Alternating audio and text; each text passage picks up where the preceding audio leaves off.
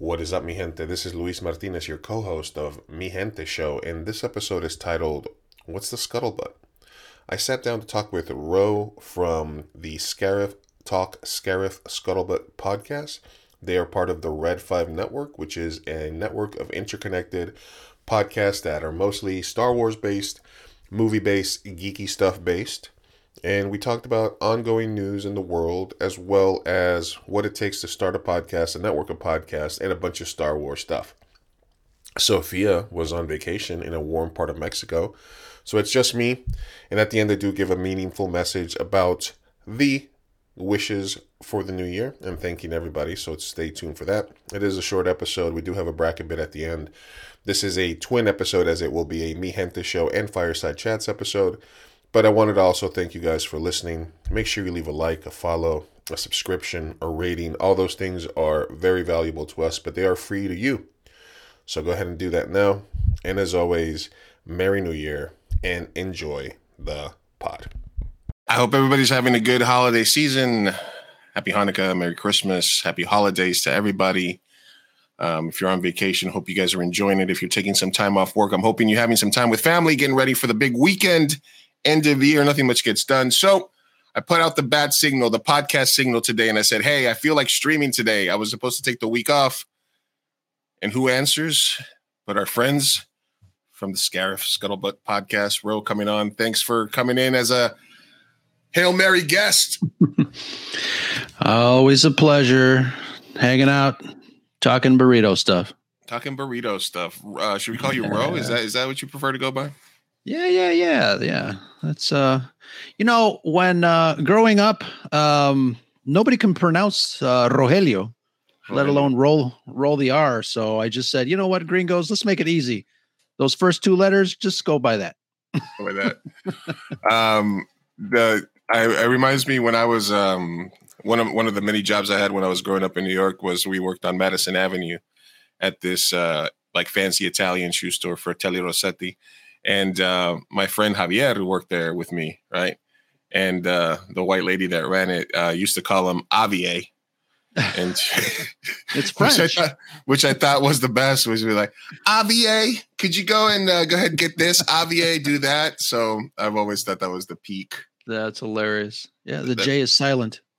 Yeah, why not? Something like that. So I don't, we haven't done Fire Chat Chats in a while, and I do want to talk a little bit about what's going on in the world, but I wanted to jump in and kind of talk about where you got your start. I know that you work, your day job, you work in news, and you work with all these, the Red 5 Network, a bunch of these different Star Wars kind of themed podcasts, but where did you get your start in terms of like, an orator or communicator? Did you always have like a gift of gab? Was it something that you figured out you were into, or were you always passionate about something like this? Well, I don't know if I have the gift of gab. I just like talking and hearing my own voice, I guess. Right. But okay. No, as far as the podcast goes, I mean, I remember telling my wife, it'd be funny if I started a podcast and just talked about Star Wars, but did it drunk. And that didn't happen because I think I'm not a very good drunk, so I had to scale it back a little bit. And when Star Wars Celebration came to Chicago in 2019, my buddy Brad and I started the podcast, and I went to McCormick Place here in Chicago, started interviewing people. I grabbed a recorder and just started hanging out with some nerds and getting some interviews. And that's kind of where it started. But as far as, having worked in news for a really, really long time, I guess through some sort of weird osmosis, I was able to kind of absorb some pointers, some tips from the reporters and some of my colleagues that I work with. So, but it's just fun. It's been fun, the last couple of years with the podcast, learning about other people's points of view on movies and life, and it's been a blast. I often, because I worked in sales and in customer support and as a trainer for about 10, 12 years before I and I still sort of work in that area. But before I realized that I wasn't really following my dream, which was filmmaking. And as a trainer, teaching people, coaching people, managing people, I always say that I managed and trained probably over like 4,000 or 5,000 people over that time because it was a pretty hectic call center. I was learning how to be a better director. Because, you could quickly sort of meet somebody, figure out how to motivate them, how to get them to work for you, different types of personalities and stuff like that. So I didn't even realize I was working this shitty ass job, something I was really good at, but had zero passion for. So there is that, like, even whatever road you are in your life, there you are learning Absolutely. a skill set that's going to help you down the line. Right. Absolutely. Yeah. Especially when you're dealing with people, because, you grow up and you start your career, whatever that is, you still have to deal with people. And I think every job kind of sets the stage for you to, pick a couple things that you learn on the way to becoming an adult. Absolutely. You grew up in Chicago. Were you a big time Bulls fan? Is that kind of where you're at? I grew up in Chicago. I am not a sports guy at all, but I have been to the best games, Cubs, Bears, Michael Jordan, Sammy Sosa. I've been everywhere. But like I said, I'm not really a sports guy, so not really my thing. No. I mean, obviously, New York, Chicago, they got a big rivalry and stuff like that. Yeah. Chicago, the GOAT, the greatest of all time for entry music for lineup was Chicago, mid to late 90s though. That Sandy, that music, and I don't know where they found it, but it's been trying to imitate it, but never duplicated in terms of like that passion that was there. As a Knicks fan, I know it too well. It meant pain was coming. Yeah, that's funny. My prediction, pain. And then how did you join? How did the Red 5 Network get together? Was it just different people that sort of connected, or was there already something established that you joined, or how did that whole process begin for you? No, the original co-host of he's still around every so often, but Brad and I started the Red 5 Network. We wanted to kind of collaborate with other content creators that had, similar likes. And we started out with 10 podcasts, and I think we're at 37 now. But it's, it's, it's kind of a cool thing. We help each other. We support each other. We promote each other. And I think, I don't think there's enough of that on social media. It's all about me, my likes, my clicks, my follows. And I like to see friends succeed. So that is partly why the Red 5 Network exists. Is there a limit to the niche of a podcast what would be the most niche Star Wars podcast that you guys have that you're associated with? Like, is there? Well, I mean, not all of us are just Star Wars. I mean, there are, just regular movie reviews. Okay. But as far as, some of the content creators that are not Star Wars related, there's what do you call it? Magic the Gathering cards. Okay.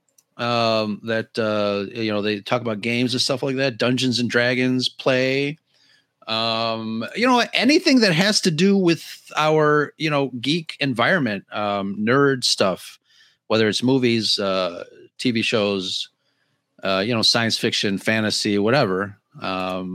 You'll probably find one of our podcasts that would interest you. That's awesome. Yeah. So you got to get jumped in or something? How do I get an invite? What's going on? I gotta show up on the south side from a jump in. That's what's out on the street. That's what's out on the street. Did you? Can you give me just a little insight? Because I have a few friends that work local news here, and I know a couple of female reporters, and they get hassled a lot when they go in to cover stuff. How do you feel that the temperature or the the response to seeing news teams on the street has changed over like the last 5 years? Do you notice it? Is it noticeable to you? Is it not affect you that much in the Midwest, or? Oh, hell yeah. I think it got worse when our previous president started with the fake news stuff and all that stuff. You know, we get bottles thrown at us. People yell at us. I love, fucking the fake news crap really bugs the hell out of me. But yeah, I mean, I think it's just, I don't know. We deal with it. Yeah. It's died down obviously since we got a new president. It's not as prevalent as it was when he was, in office. But yeah, we used to get a lot of stuff. And I don't know about your friends, but like I said, it has died down a little bit. Yeah, I don't hear as much from them anymore about it happening, but I know that the temperature got turned up way high there for a little bit. Sure. Yeah. It was, you couldn't, you're like, look, it's they're opening up a shoe store. Wait, you don't need to, it's not that serious. Yeah. It's right. Yeah. I mean, news. we were covering a funeral for a young man that was shot, and some people came up to us, fake news. I'm like, what? It's a funeral. What's fake about this? What are you talking about? So it's just, it's unfortunately it's ignorant people that don't know what the business is and what we do. That's some of it, but it is what it is. And I got asked this question, so I'm gonna throw it out to you. I got asked this question when I was on a friend's podcast the other day. We were talking mostly World Cup, but they asked me for my top 5 Star Wars properties. Okay. Does that change for you often? Are they pretty much like rock solid? Are you an original trilogy guy, like no matter what, or how has that evolved for you, specifically since you started podcasting about it? Well, obviously, yeah, the original trilogy is, the gold standard for us older guys. But, since more Star Wars is coming out, you have to kind of, watch it and weigh it and assess it as it comes. Forever, I think the top place movie for me is The Empire Strikes Back. And then you've got, later in the years, you've got Rogue One. And then, Andor. For me, those are like the 3 top Star Wars IP, properties, I guess, or projects in the Star Wars litany of things. But everybody's ratings changes. Mine don't change that much. Like if I hate something, I'm just gonna, I don't like it. I'm not gonna change my mind, 2 years later, at least not drastically. I love something. I feel like I'm pretty loyal to the stuff that I really enjoy. So I'm not gonna, that's my take. I think right. My list doesn't change with my mood. It's pretty rock solid, as you said. So yeah. I think mine was those were the same. Those were my top 3. I think it was Rogue One is number 1 for me, Empire number 2, Andor number 3, and then A New Hope is in there. Sure. Return is not necessarily, I think, not my favorite, and I think Solo gets a lot of hate, but I don't hate it. Sure.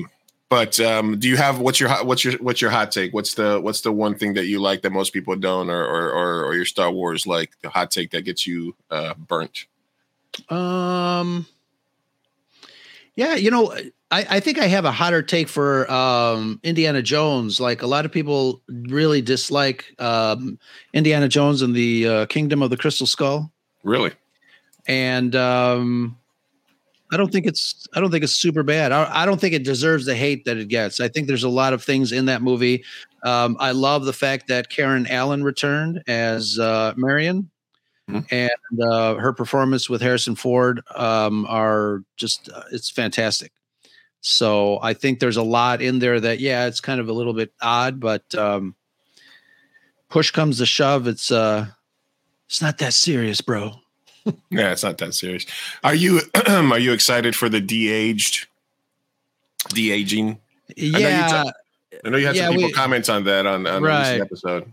So I'm a big technology guy. I love pushing the envelope forward when it comes to storytelling and filmmaking. Obviously, George Lucas and Industrial Light and Magic have done it forever. You've got, all the behind the scenes people that talk about, everything that they do to push the I guess the craft of filmmaking and the behind the scenes and the special effects. And I love all that stuff.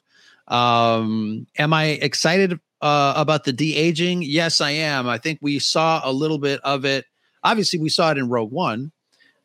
We started to see, more of it with the Mandalorian when they brought Luke Skywalker back into the mix. Book of Boba Fett had a Luke Skywalker episode for whatever reason, and that looked a lot better than the previous one. So you've got tiers of how stuff looks, and obviously we're getting better and better as time and money and research are put into the effects. So I'm looking forward to seeing how they include a young Indiana Jones into this story, because, each Indiana Jones starts out with a kind of a flashback, scene with him younger or whatever. So, I'm looking forward to this. Anytime that, an original trilogy actor is put on stage or in a movie, I'm gung ho. How did you feel about The Irishman? For me, it was just seeing that 70-year-old De Niro. It wasn't so much the de-aging; it was more the movement of the actor, because De Niro supposed to be playing like a 30, and he was kicking the guy, but he looked like he was about to fall over and stuff like that. Yeah, I've heard that. I don't know if it was distracting. I mean, the movie was certainly long. But I think sometimes I do get distracted with the visuals. When I watch a movie, I watch it in several different ways. First of all, you take in the experience. And then second, when you go back into it, that's when I start to take a look at special effects. I'm a behind the scenes weirdo. I'll take a look at the editing. I'll take a look at how they mix the sound and the music, all that stuff. So, yeah, but I've heard that the distraction of the special effects, because they used, the old guys, they just kind of de-aged their faces, which was a little distracting. But I mean, I always say, why not just we're supposed to be suspending disbelief as it is. So, can we just get somebody that looks like De Niro, or somebody that can do the De Niro face, and then just kind of go from there? Yeah. I count setups when I'm watching movies sometimes, just as a filmmaker, because I'll just be like, okay, how many cuts are there in the scene? Yeah. Oh, okay. They set up a wide shot, an overhead shot, two separate close-ups, and they did this insert of this table. And okay, I'm like 9, 10, 11. Man, that's a lot of setups for this little 90 seconds of conversation they had. Sure. Sometimes I'll watch something with my wife, and I'm like, after I don't know, a 4-minute shot, I'm like, damn, that was one shot. And my wife is like, what? And I'm like, oh, I forgot I'm talking to a regular person. Do you have a top director or top few directors that are your go-tos? I don't. I love Anton Fuqua, but as far as a director that because each director's got his or her own thing. So I really don't have a top director, my favorite. If it's cool, if they do something innovative, I'll be like, oh, that's awesome. And then I'll look them up. What's the highest Star Wars film that would be just in your overall cinema? Like if you had a top 10 films overall, how high would Empire get on that list? Does it make top 3, top 5, or do you have other films that would beat it? As far as what?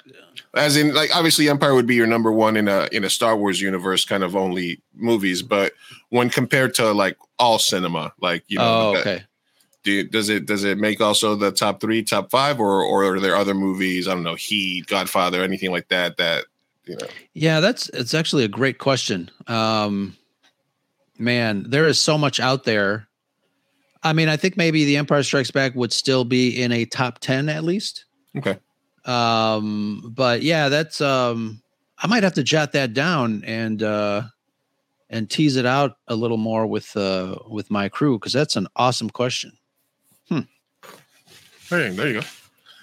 Yeah, I mean, my top 10 changes continuously. So yeah, I understand. Like one day it'd be like, Ed Wood or Edward Scissorhands are always in the mix. Obviously, The Godfather, Heat, Goodfellas are always in people's lists. Sometimes I feel like it's almost like cheeky to put them in your list, because obviously it's like, oh no, you love The Godfather? It's so much that it's almost becoming more, to not put it on there. But then there's other like smaller movies like a Basquiat or 13 Assassins or a bunch of other stuff that I have that I just kind of. And then there's movies that you rewatch that I find myself watching over. Like I watched Moneyball again the other day, and I've watched it probably 5 times in the last 2 years, because it's a very comforting film. Sure. Even though I'm not a huge Sorkin fan, I do think that there's movies that we put on that just sort of. What did I just rewatch? Baby Driver the other day that I was like, I hadn't seen this in a couple of years. So many movies out there. It's so much fun to be a film fan. Absolutely. Or filmmaker for that. How do you land on? Let's talk a little bit about kind of the debates that are happening now. Biggest debate sort of end of the year would be AI art.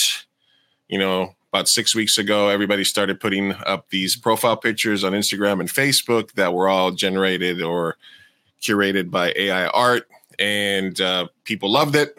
I think Lenza was one of the major things. There's also been AI art. There's also AI coming to script writing, to content creation, for sales and for other things. So then it comes out that a lot of these AI machines are being fed art by people that did not agree to it. There's artists that pass away that get their art fed into it. There's artists that just get their art stolen. There's obviously artists that can't consent, Picasso, Van Gogh, that get their art put into it to create these sort of beautiful images. Some of them are haunting. Some of them are a little scary that a machine could recreate what humans have tried to do. And, it learns your brush strokes.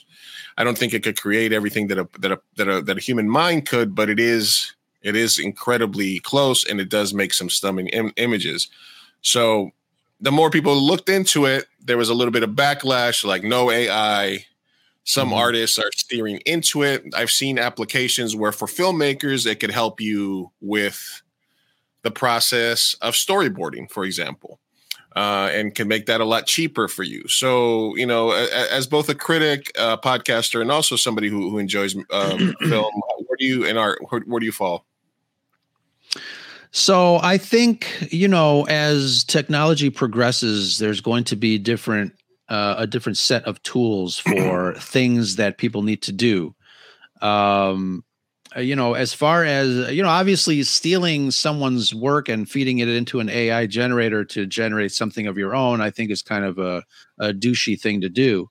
But again, feeding material in to improve or help you with storyboards for film, I think that's okay. I mean, if that's the only way you can do it, I know, people would say, well, you're eliminating the opportunity for a storyboard artist to create work.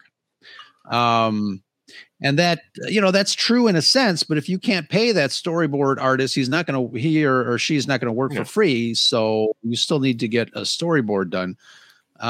It's interesting, and it's interesting in the times that we live in. But I don't know. I think, again, because I'm such a proponent of technology, and I'm fascinated by all this stuff that people use. I mean, growing up, we didn't have these cell phones in our pockets. We didn't have the ability to create movies on our cell phones if we wanted to, like kids do nowadays. Yeah, you can send somebody to the moon with the technology in their cell phones. Exactly. Yeah. I mean, it's nuts. And I think as humans, we have to be able to use that technology, I think, responsibly. But as far as the art goes, I don't know, I haven't I haven't actually done any AI, so I don't know what the mechanics are of it. How do you feed information into it? What does it do? So I'm not too familiar with the actual process, but it's interesting. I think as long as you know what the tool is and you're not trying to pull the wool over somebody's eyes, I would say go for it cautiously. Okay, well, I mean, I think it's interesting because you said you're pro advancements in technology, so it is kind of interesting to get your take on how far you would willing to go with that. I do think that. I mean, yeah, you're taking a job away from somebody, but you're right. Some of those people were never going to get a job because some filmmakers and some artists just don't have the money to hire a storyboard artist. For somebody like myself, if I have to decide between hiring a storyboard artist or, crafty and feeding my team better than just 7-Eleven pizzas, I'll probably go with the better food. That's kind of an indie filmmaker thing. Feed your people well if you're not paying them. And I would rather if I could do one of the two, I'd rather just do stick figure storyboarding, which I've done in the past.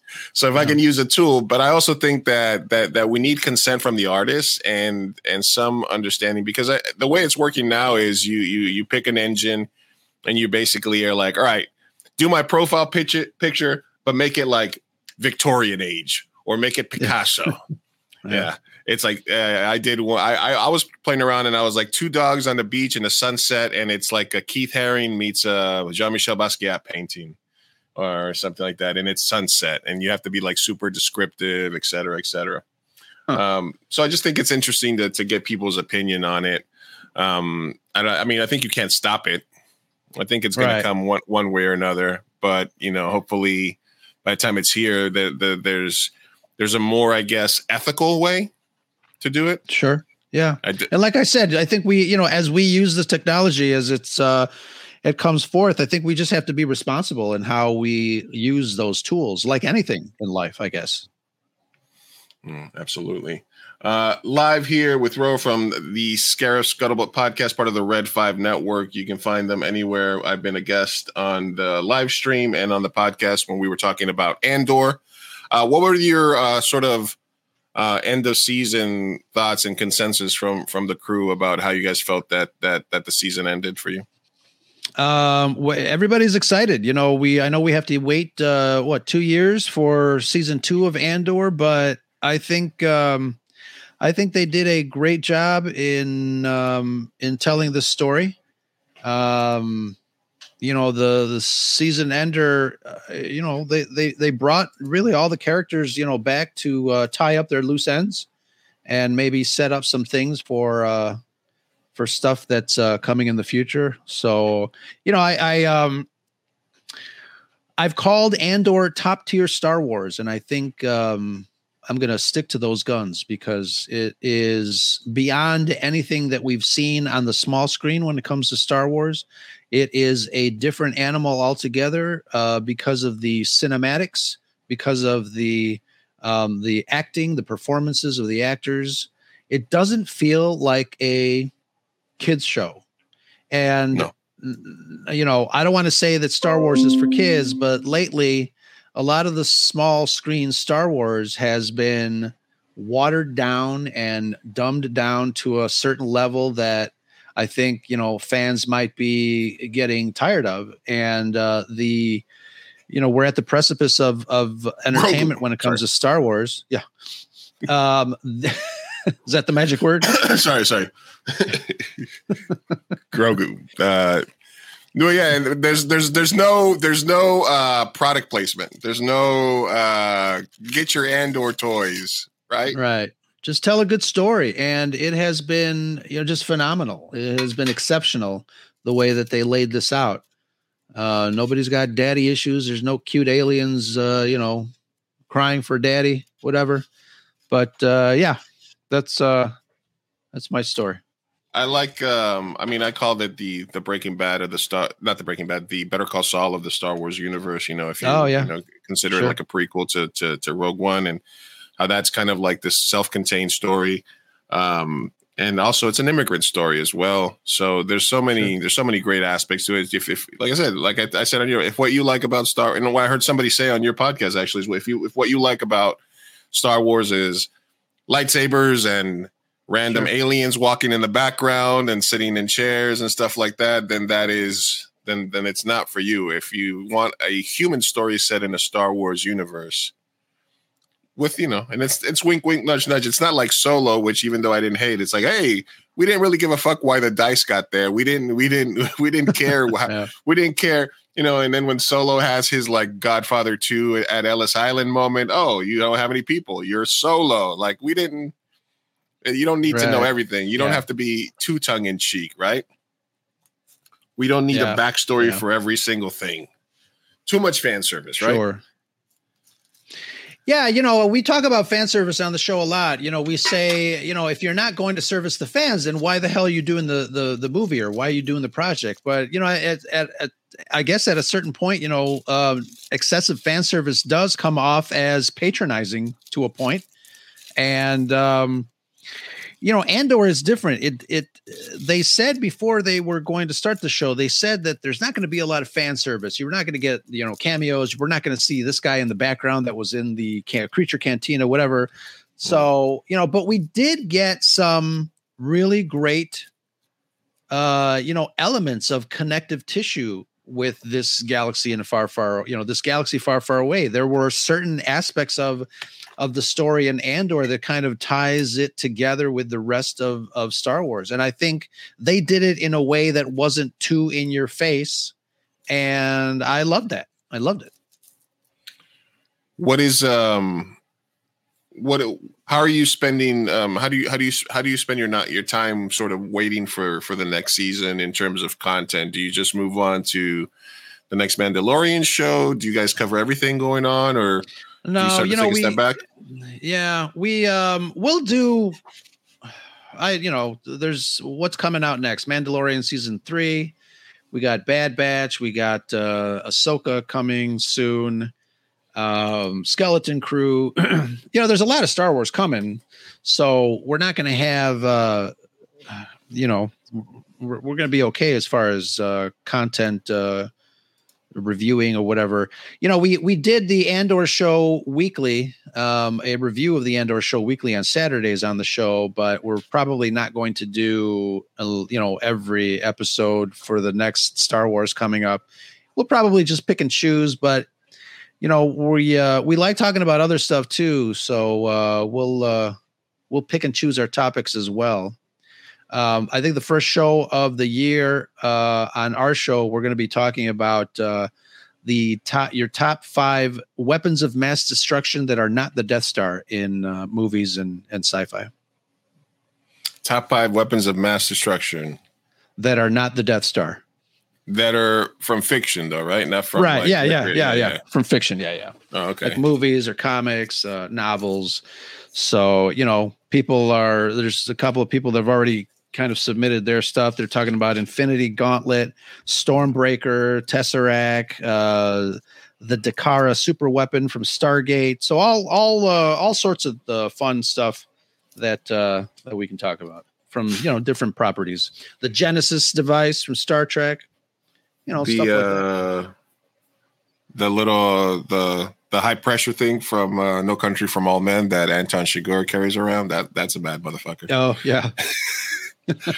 The 45 from Dirty Harry. No, Dirty Harry. Yeah. Well, that's good, man. You're keeping yourself busy. Obviously, I met you through Twitter, and I believe that there's a lot of stuff happening on Twitter right now. Obviously, everybody's aware, that the new man baby in charge is apartheid. Elon is in charge now. Have you? My feelings on the whole thing was that, because I've been giving nothing but shit to a lot of my friends on Facebook because they went out of their way to, announce that I just, screenshotting themselves, deleting Twitter, and I was like, I never saw you on there. Like, what do you? When did you retweet something, or when did I see you on there? Yeah. There's a lot of virtue signaling about it. In my opinion, you curate your own experience. Twitter is one of the few social media sites that would not, you post a YouTube video to you going live on Facebook or Instagram. They're like, no, we're going to mute this as much as possible. Twitter doesn't give a fuck. They're just like, yeah, what have you, at least that's how it always used to be. Yeah. And I think a lot of the people that said they were going to leave were either virtue signaling or just sort of allies, people that, that are the first to sort of be like, oh, you should be offended by this or something like that. Right. Has it changed much for you? Do you still feel that it's a valuable tool for you as a content creator, as an artist? I absolutely do. I don't think you said something earlier. You said you curate your own experience, and you definitely do because, I joke around. I'm like, I'm on Twitter for Star Wars and cat pictures. That's it. But yeah, you absolutely do curate your own stuff. If you're into a certain something, I'm sure your timeline is going to be filled with that crap. But, you interact with the people that you want to interact with, ask questions or do likes or whatever. And, the rest kind of falls in place. I know a couple of accounts that left once Elon Musk announced. And, to me, it's like, I don't care who owns Twitter because it's not really affecting my bottom line at all. Again, I think Twitter is not real life. And I think what matters is out here in the real world. You can volunteer and, play your role in activism or whatever, and you'll be fine. But I don't know. It's kind of silly, and everybody's clamoring, before Elon Musk was the head honcho over there. People were lambasting and attacking people for having blue check marks and calling them names and shit. And now everyone wants a blue check mark. It's like, well, weren't you your blue check mark? Yeah, weren't you pronouns in bio? Yeah, it's like, come on, double standard. Just be who you are and be true to that, and stop waffling around. It's just so fucking ridiculous. Yeah, one of the things that I love the most about just existence and being, and I consider myself like a leftist, a left-leaning sort of social democrat, but I don't trust any party, and I hate the DNC, mostly because of what they did to Bernie. But I always think it's hilarious, and I love the gray area. I love the thick hypocrisy when, left and right switch sides on an issue and then just continue to act like it's it's like, we love Tesla, it's the future. It's like, wow, we hate Tesla, can't buy another Tesla. It's like, we should definitely, like when the Supreme Court thing, you should definitely be able to nominate, in your life. No, we should definitely not. Okay, we're switching sides now because it benefits me. So we're all hypocrites at some level. Sure. Yeah, it's just ridiculous.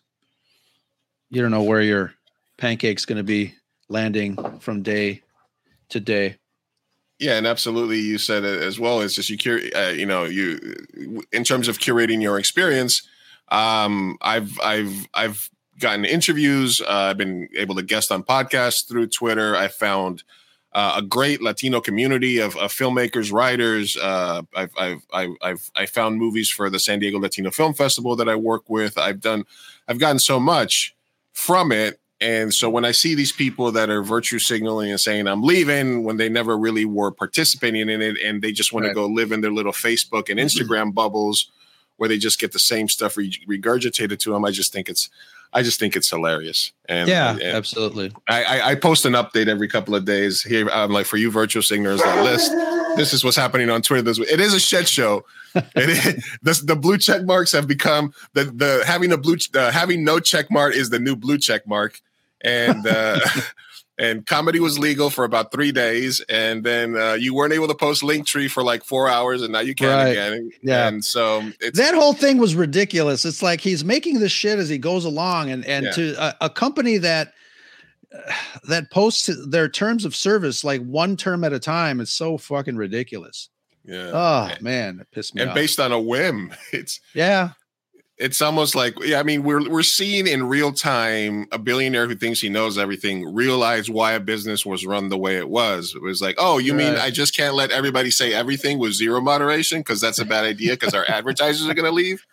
Okay. So and he says, you know what? The new rule is you can hate speech, but it's going to get, oh, you mean the same way it was where it wasn't getting amplified? And so I think that's all hilarious. But hey, man, like I said, Twitter's done a lot for me. All Facebook has done is get me laid. So it's what I'm saying is it's close. You got to weigh your pros and cons. You got to weigh what I'm saying is Facebook's still a little bit ahead if we're talking about those categories there. I wanted to talk about one more thing, and then I want to do a bit with you because I know it's later for you, so I'll let you go in a second. But I do want to thank you for coming on last second because it's cool to get to absolutely. do a little streaming. Lots of fun. I wanted to ask you about your favorite Christmas movies. Now, there's always this conversation about what is and what isn't a Christmas movie. I have a couple of examples here of my favorite of those, which would be I got my Hans Gruber here from Die Hard, obviously, right? Because that's the big conversation. And then my favorite Christmas movie at all time, I don't know if it qualifies, but my Santa Louis from Trading Places. I've always wanted to do that costume there myself with the salmon and the beard. I think that's one of a classic.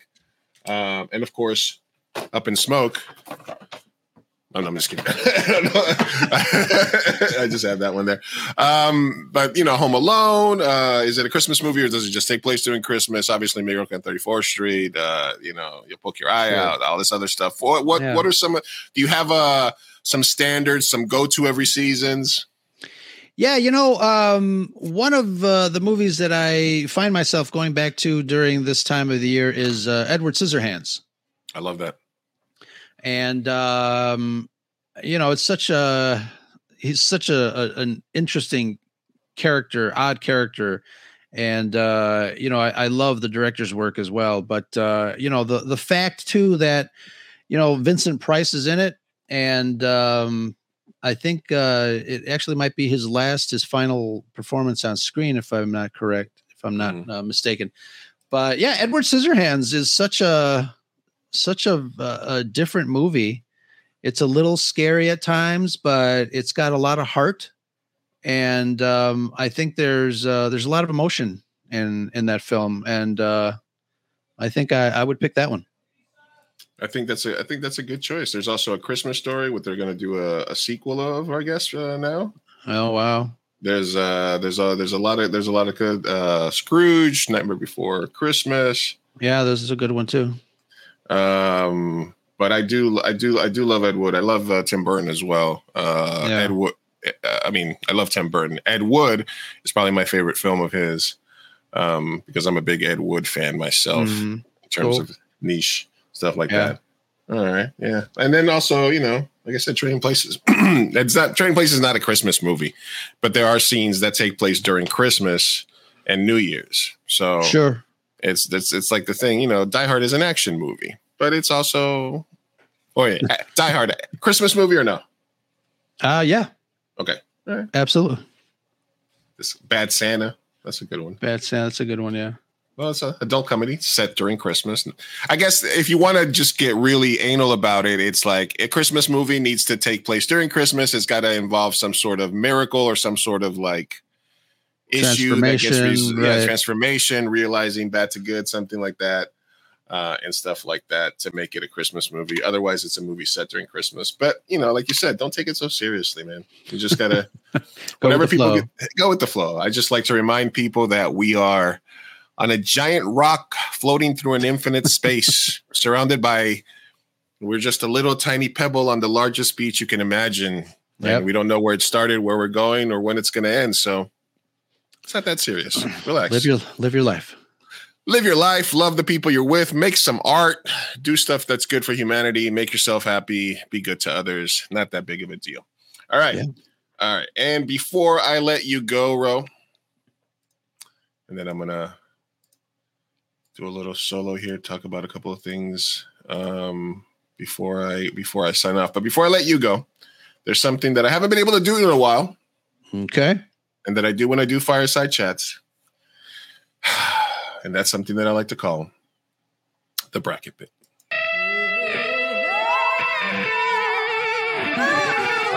You know what that sound means? It's time for bracket bid. Bracket bid.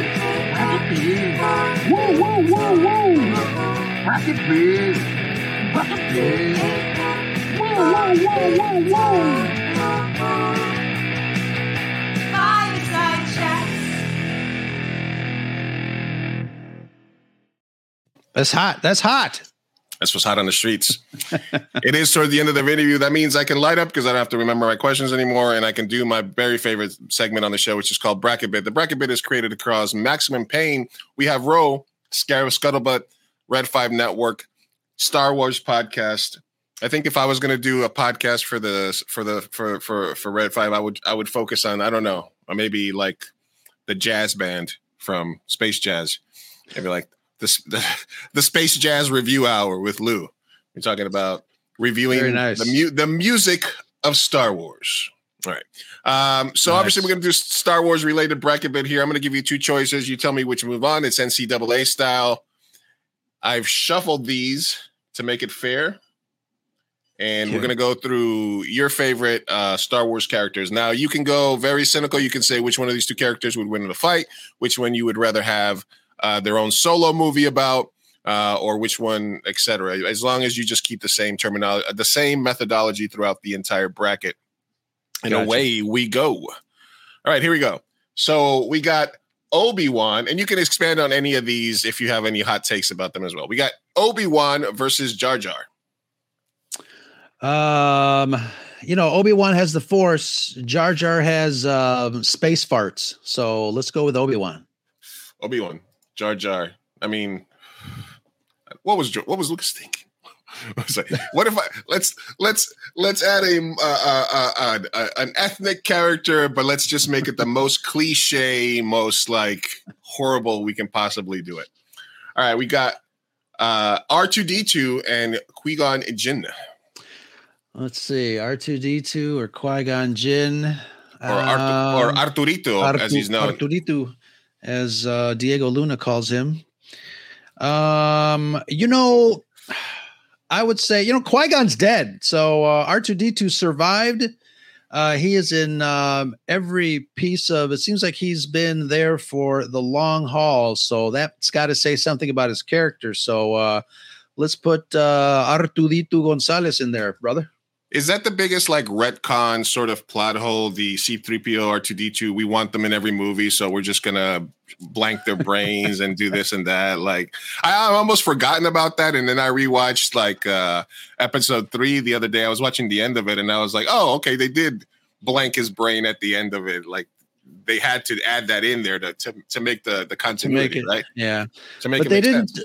They didn't erase R2, so he's got a lot of knowledge in there. He's got a really large internal USB hard drive that keeps all the memories. Solid state drive.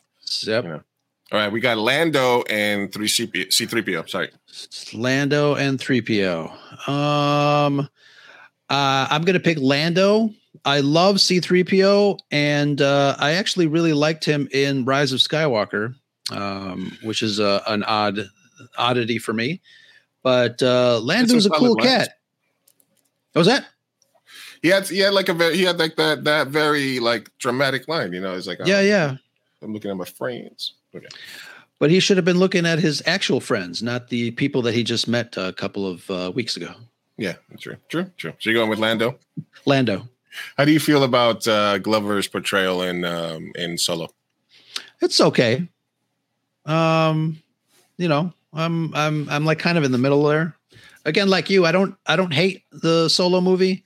I don't love it. But I think there are worse Star Wars movies out there than Solo. So I'll give it some props. All right. Ashoka, Tano or Leia? I'm an OG. I'm an OTOG. So let's put in Your Highness there, Princess Leia.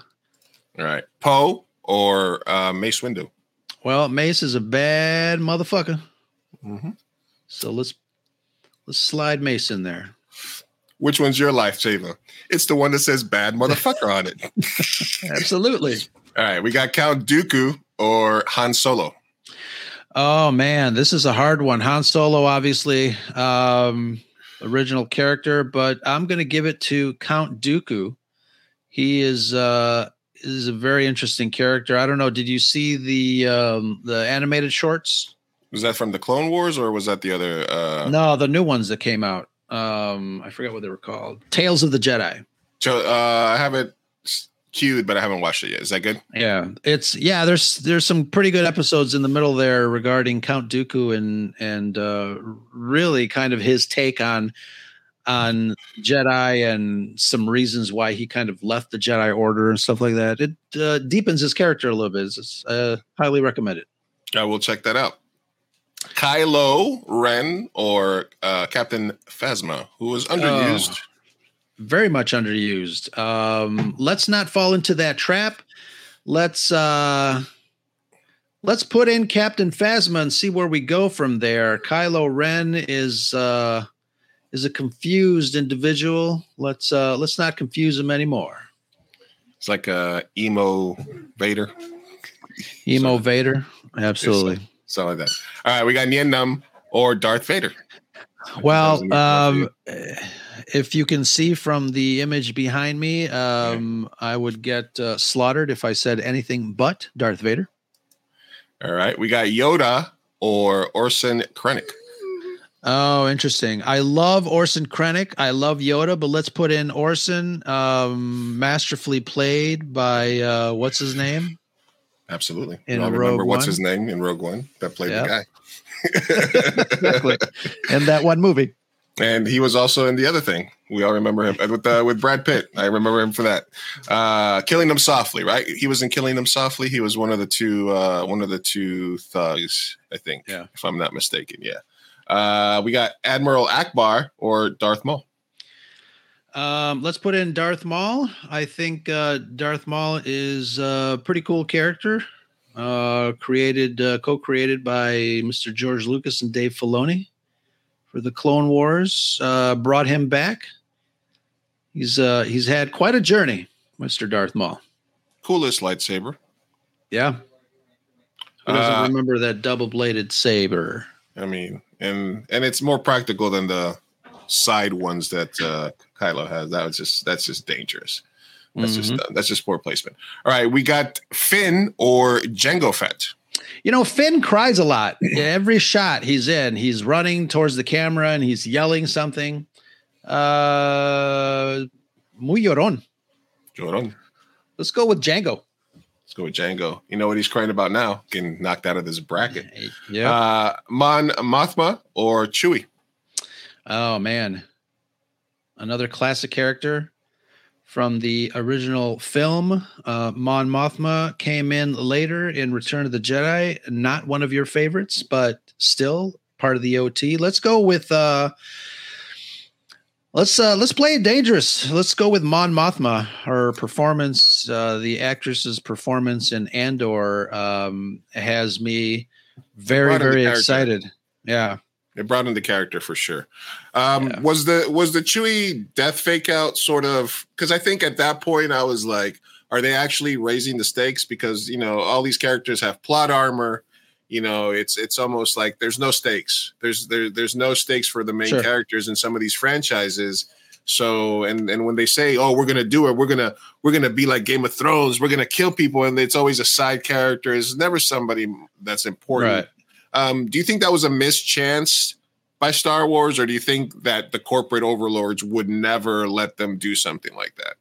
Well, it's interesting because if you remember the production art, the concept art that came out before the movie came out, it came out afterwards because they didn't want to ruin stuff. But there were some really heavy emotional scenes of Chewie being tortured by Kylo Ren. But the fake out didn't work because I think I saw Chewie get into one shuttle, and then when they both took off, she destroyed the one that he wasn't on. And I remember people in the theater going, "Oh my God, Chewie!" I'm like, "Didn't you guys just see him? Like he got into the other. He's alive." Yeah. I saw the license plate. Exactly. So yeah, it didn't work for me. And you know, I think maybe people were expecting it because Han was dead at that point, I think. And yeah, It was the ending. I mean, if there was a time to do it, right? Yeah, I mean, the expanded universe, they killed Chewbacca off also. He keeps getting killed. I don't know. I mean, maybe he's part cat. He's got all that extra lives. All right, we got Cassian or Saw Gerrera. Oh man, one of the things that I really enjoyed about Rogue One was Saw Gerrera and his character, and obviously the first live action / animation transfer from the Clone Wars. I'm gonna have to go with Saw. I love Cassian. Diego Luna's my man, but let's put Saw in there because he's a terrifying character when you come down to it. He takes no prisoners. He doesn't care about collateral damage when he's on a mission. There's some of the stuff in the comic books and the novels would surprise you when it comes to his tactics. Oh yeah, absolutely. I mean, yeah, they tamed it down in Rogue and in Andor, obviously. Yeah, and I'm hoping to see something. Extreme. Yeah, I'm hoping to see some more Saw Gerrera techniques in season 2 of Andor. So you're deep into like the canon, the books and stuff like that, though, right? You've kind of checked most of that out. Yeah, for the most part. I guess it's kind of because I haven't been up on that, but for example, like House of the Dragon and Game of Thrones, I was a book reader, so I'm always interested. How are they going to do this? How are they going to do that? How are they going to do that? Oh, that's an interesting choice. So I feel it. Also, Ghost Dog, Way of the Warrior. Oh my God, yeah. Fucking Forrest Whitaker's a monster, man. Last King of Scotland. Obviously, you won an Oscar for that. Jyn Erso. Or Supreme Leader Snoke. Jyn Erso. No contest. No contest. Didn't the actress sort of go a little nuts or start saying a bunch of weird stuff or something like that? Or am I thinking of somebody else? No. She was also in that Tom Hanks movie, right? With the one with the puzzles. I haven't seen not the Da Vinci Code, one of the ones that came afterwards. She was an actress in one of those. Oh, I don't remember her in that one. Okay. So we got Boba Fett, or Palpatine. Palpatine is a master manipulator, and man, he plays the long game. So there's no reason not to keep him in the brackets there. So. He makes it back somehow. Somehow he made it back. Time and time again. All right. And I enjoyed this. If we're ranking all the robots, the droids from Star Wars, I think K2 has to be up there just because of his attitude. Sure. Then you got Arturito, obviously, but the new one from Andor, I don't even know their name. That was Bimo. Yeah. And then you have obviously the sex robot from Solo. We don't talk about robot sex. But I mean, maybe that's what Disney saw. I was like, yeah, we can't do, because then they're going to want to see, fans are going to want to see the robot sex, and we can't do it. So let's just make it like a really horrible twist, and let's just trap that robot that was all about robot rights and trap her in the computer for the rest of the time. Again, yeah, it's a dark twist. All right, but of course, everyone's favorite, Luke. This is maybe not everyone's. This is going to be the rematch of the century. They had their first battle in Return of the Jedi. Looks like they're going to have another battle here in your bracket. So Palpatine and Luke Skywalker. All right, let's get right to it. Palpatine or Luke? Oh, Palpatine. I'm dark side, baby. I'm dark side. Saw Gerrera. Let's go through this. Saw Gerrera. Or Mon. Mon. Orson or Darth. Oh man, that's good. Let's give Orson a crank. Vader or Phasma? Vader. Windu or Dooku? Dooku. Lando or Leia? Leia. Obi-Wan or R2-D2? Obi-Wan. Obi-Wan versus Obi-Wan versus Princess Leia. Leia. Dooku and Vader. Vader. That'd be a great fight to see, though. I like that. I like to see that in MMA. That'd be an interesting one. Yeah. Krennic or Mothma? Oh, that's a good one. Mothma. Guerrera or Palpatine? Oh, again, the Clone Wars had some really great scenes with Mon Mothma and Saw Gerrera, so let's put in Saw. All right, and then our final four here with Ro from the Red 5 Network and Scarif Podcast. Scarif Scuttlebutt, Leia or Vader? Vader. Father versus daughter, Vader. Daughter, yep.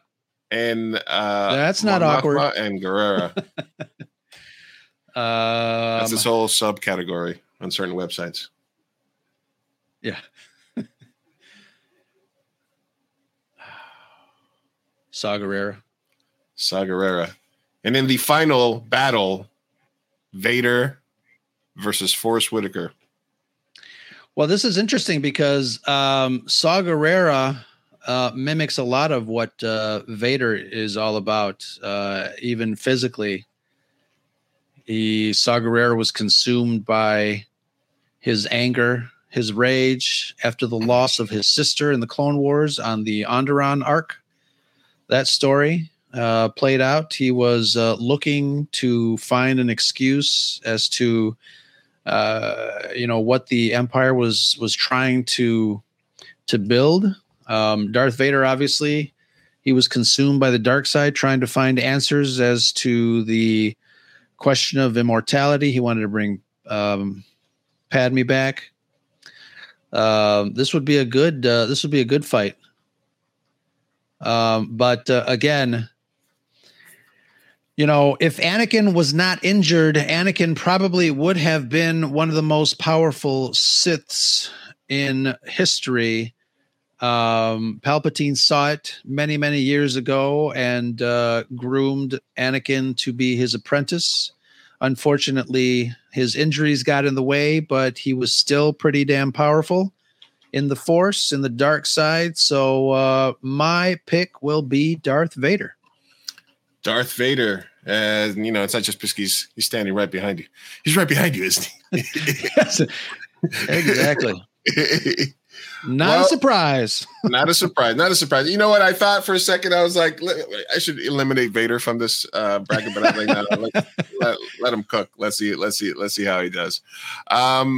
Well, we made it. That was an awesome bracket. I enjoyed talking to you about your thoughts on the universe and about what's coming up. I also enjoyed being on your stream when we did it. So hopefully I will be talking to you soon, Ro. I appreciate you coming on.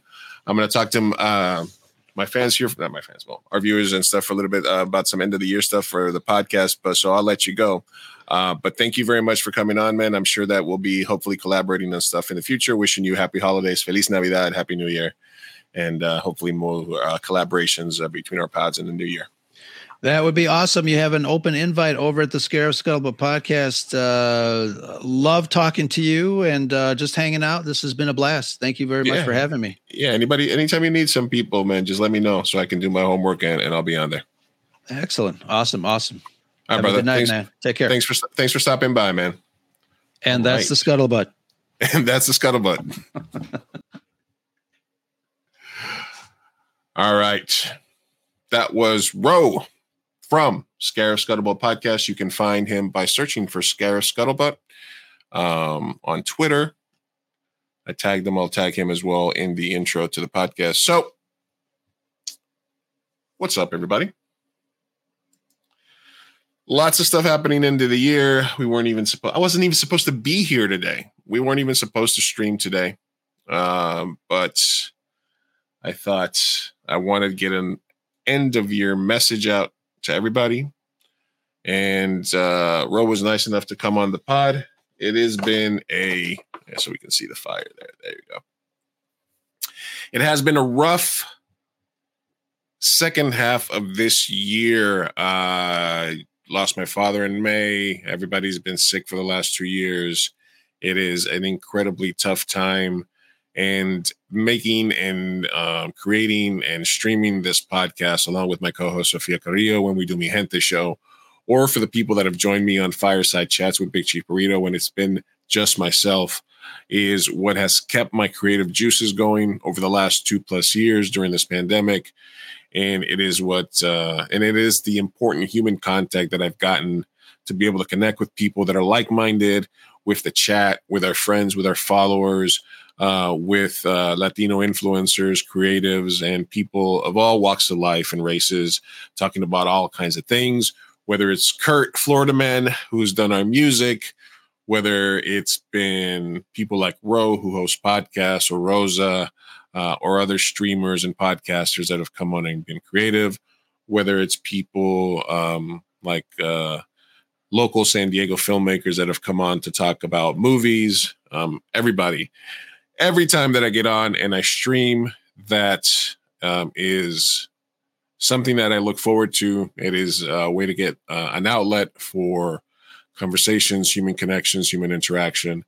And with everybody's rough time and everybody's rough year and all the stuff that I've been going through over the last 6 months, I am really appreciative that there has been enough positive feedback, enough downloads, enough likes, enough shares, enough subscriptions, enough connections, reviews, although we could use some more, that has made me think that people are out there listening, watching, interacting with me, with our co-host Sofia Carrillo, and it makes me happy. Pretty simply, it's something that's helped me a lot. It's helped me get through some tough times, and it's something I enjoy doing and want to continue doing. And so I do want to wish everybody, whether it's Mi Gente show, whether it's Fireside Chats with Big Chief Burrito, whether you're part of 2 a.m. Burrito, Team Burrito, Ed Wood Film School on occasion, or just everybody that's a part of my life, I want to thank you all for being a fan, watching, commenting, and listening, subscribing, watching the shows. Means a lot to me. So I just wanted to end the show this week by saying that. Wish everybody a happy holiday. Wish everybody a happy new year. Hope everybody's safe. Spend time with your loved ones. If there's anything that you want us to talk about, whether it be myself, people that you think would be interesting to have on Fireside Chats, or if you know of any Latino influencers, creatives, entrepreneurs that we should spotlight on Mi Gente show, if you want to come on the show, that you have something to promote, if you have a product to promote, we're over 300 downloads per episode over the last month. Plus, some episodes are getting 400 or 500 downloads with streams and views and impressions. We're over 1,000 per episode, sometimes up to 5,000. So we're doing all right. And if you have anything to promote, if you have anything you'd like to share, events that are coming up, charities, all that good stuff, please don't hesitate to reach out to myself at Big Chief Burrito on Instagram or Twitter, at Mi Gente Show on Instagram or Twitter, or you can go to 2amburrito.com, where you can find all the links to all the 2AM Burrito properties. You can watch our old movies, etc., etc., etc. So,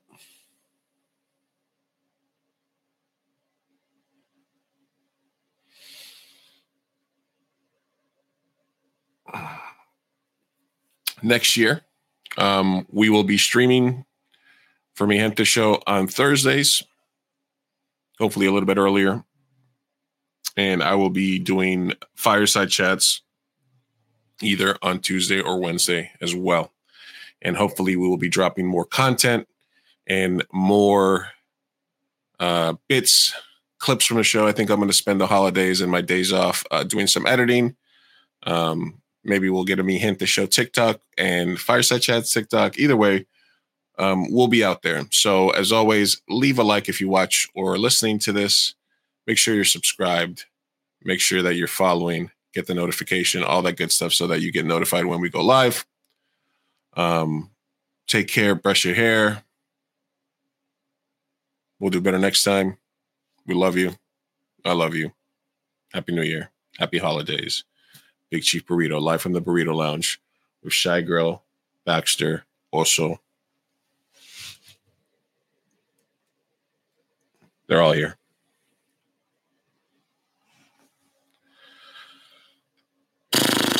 Peace out.